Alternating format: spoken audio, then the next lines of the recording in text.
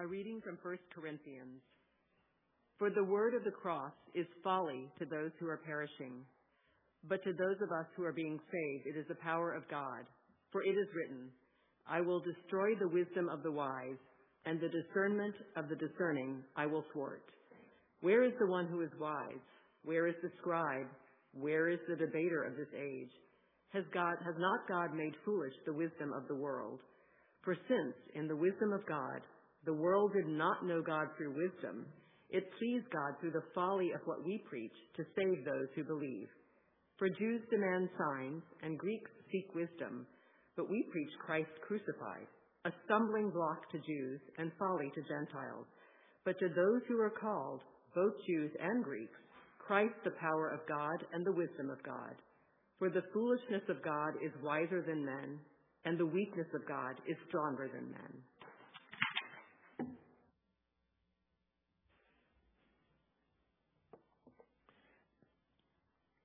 We've come tonight to celebrate failure.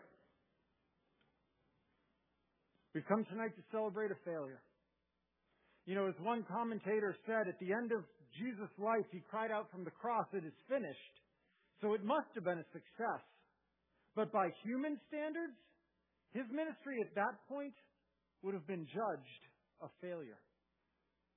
You know, by human standards, what we saw and what we see on Good Friday was a failure.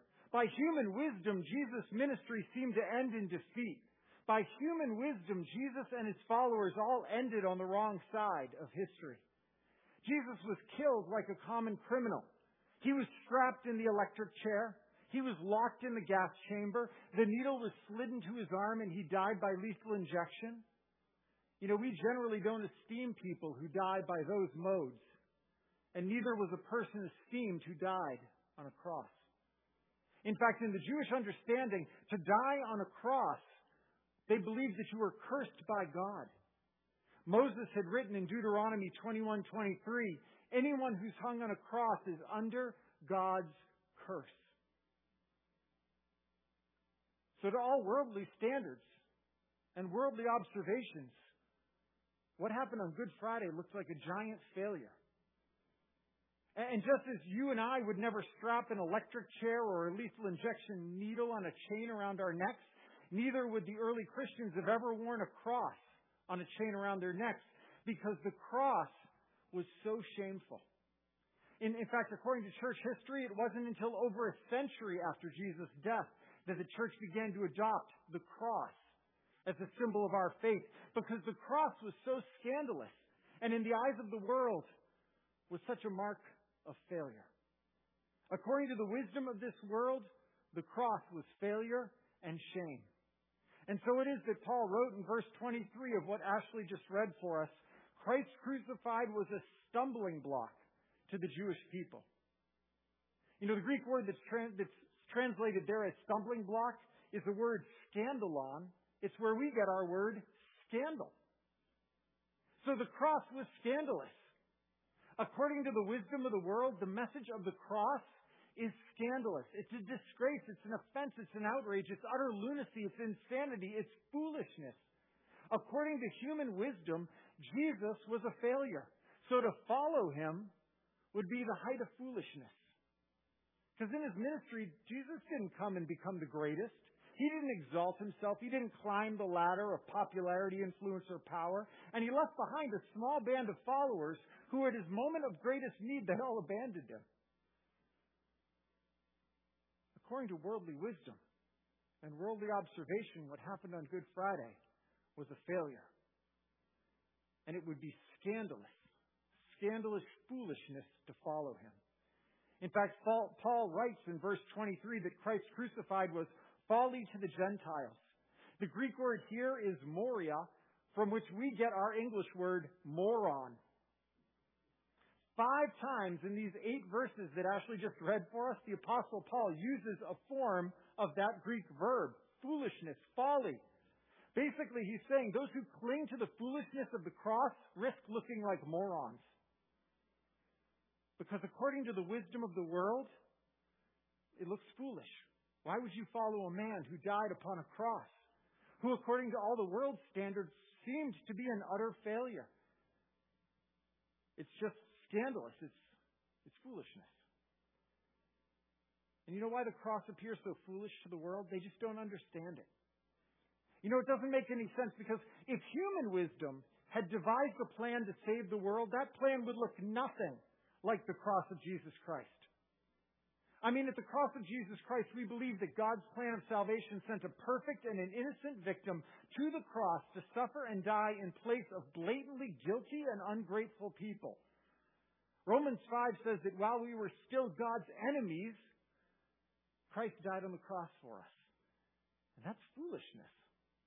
You know, if salvation was our plan, if it was designed according to human wisdom, it would be most of all fair. I don't know about you, but I hear that in my household all the time. It's not fair. It's not fair. And I'll be honest, I don't just hear it in my household. I hear that in my heart often too. Maybe your heart struggles with that too. It's just not fair. If we designed a plan of salvation, we would have made it fair. You know, fair means if you break it, you buy it. You reap what you sow, you get what you deserve. Each one pays for his or her own sins. But the cross, that's foolishness, because what that says is that the guilty are set free. It justifies the ungodly. It calls the filthy clean. That's just foolish. Because if this was our plan, if we had designed salvation, then forgiveness would have gone to those people that just deserved it.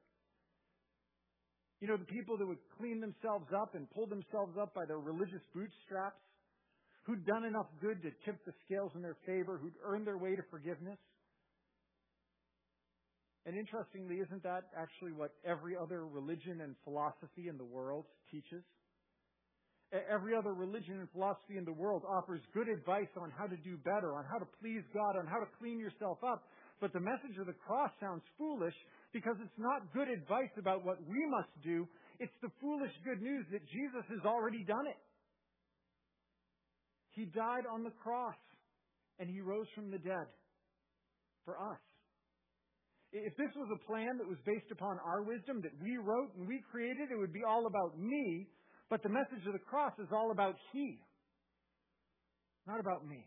The message of the cross is a foolish hope. It's a foolish hope that you and I could be loved, not for what we've done, but loved because of what Christ has done for us. Friends, the foolishness of the cross is an affront to all of our human strength and wisdom because it's not about what we can do or what we must do, because it says we just can't do it.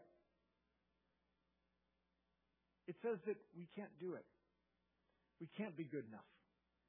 We can't tip the scales in our favor. We can't clean ourselves up enough to make ourselves presentable to God. So God sent Jesus to do it for us. In Jesus' death and resurrection, we find that God is not fair.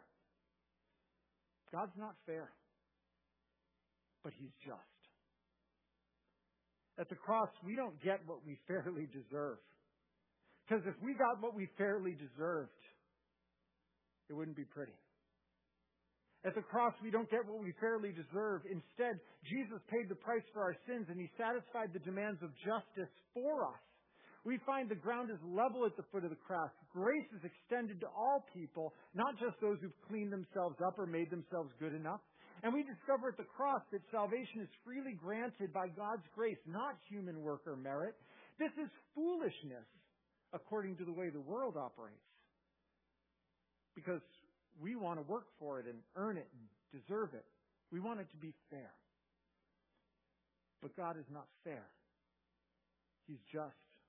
And more than that, He's gracious. So the word of the cross is folly. It's foolishness to those that are perishing. But to us who are being saved, Paul writes, it's the power of God. Because friends, we foolishly believe that the cross was not failure, but it was finality. We foolishly believe that the cross is not scandalous, but it's glorious. We foolishly cling to the belief that the cross was not tragedy, it's triumph. Our foolish hope is not in what we have done or in what you and I will ever do. Our foolish hope is that Jesus has done it for us. Our foolish hope is an old rugged cross stained with blood so divine That in dying with Christ, my sin in my old life is paid for, it's dead and gone, and I'm freed from it. Our foolish hope is that the tomb was empty that first Easter morning, and rising with Christ, we now live a new life in Him. It's foolishness to human wisdom. However, as Paul wrote in verse 18, to us who are being saved, it is the power of God. Friends, others might look upon the cross of Jesus Christ and say it seems like foolishness and deem us as fools. But the cross is the power of God for salvation. It is precious. It is beautiful. It is hope. It is freedom. It is peace. It's just the kind of foolishness that you and I need.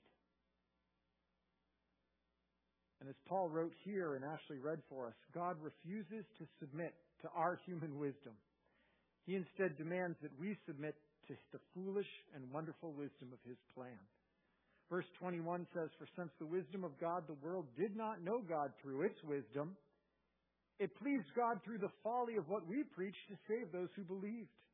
It pleased God through the foolishness of what we preached, through the foolishness of the cross, to save those who believe." Musician and theologian Michael Card composed a song about Jesus, and he called it God's Own Fool. He sings, "We in our foolishness thought we were wise, so He played the fool, and He opened our eyes. When we in our weakness believed we were strong, He became helpless to show we were wrong. And so we now follow God's own fool.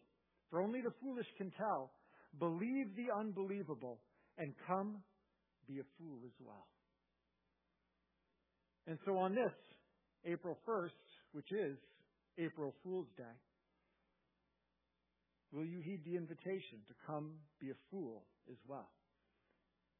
And to trust in the foolishness and the beautiful hope of the cross of Jesus Christ. Because one day, friends, one day every one of us is going to be judged on the question of whether or not we trusted what Jesus Christ has done for us. And at that time, we're either going to be declared fools for having believed it, or declared fools for not having believed it. And who do you think is going to have the last laugh? Come, be a fool as well. Let's pray together. Father, thank you for the foolishness of Jesus' cross. Thank you for the hope that it gives us. Thank you for the forgiveness that has come. And thank you most of all that you're not fair and that you don't give us what we fairly deserve, but rather you pour out abundantly upon us your grace. Grace sufficient for our need. Lord, we give you thanks. We give you honor. We give you praise. And we give our lives to follow you, God's own fool. Lord, thank you.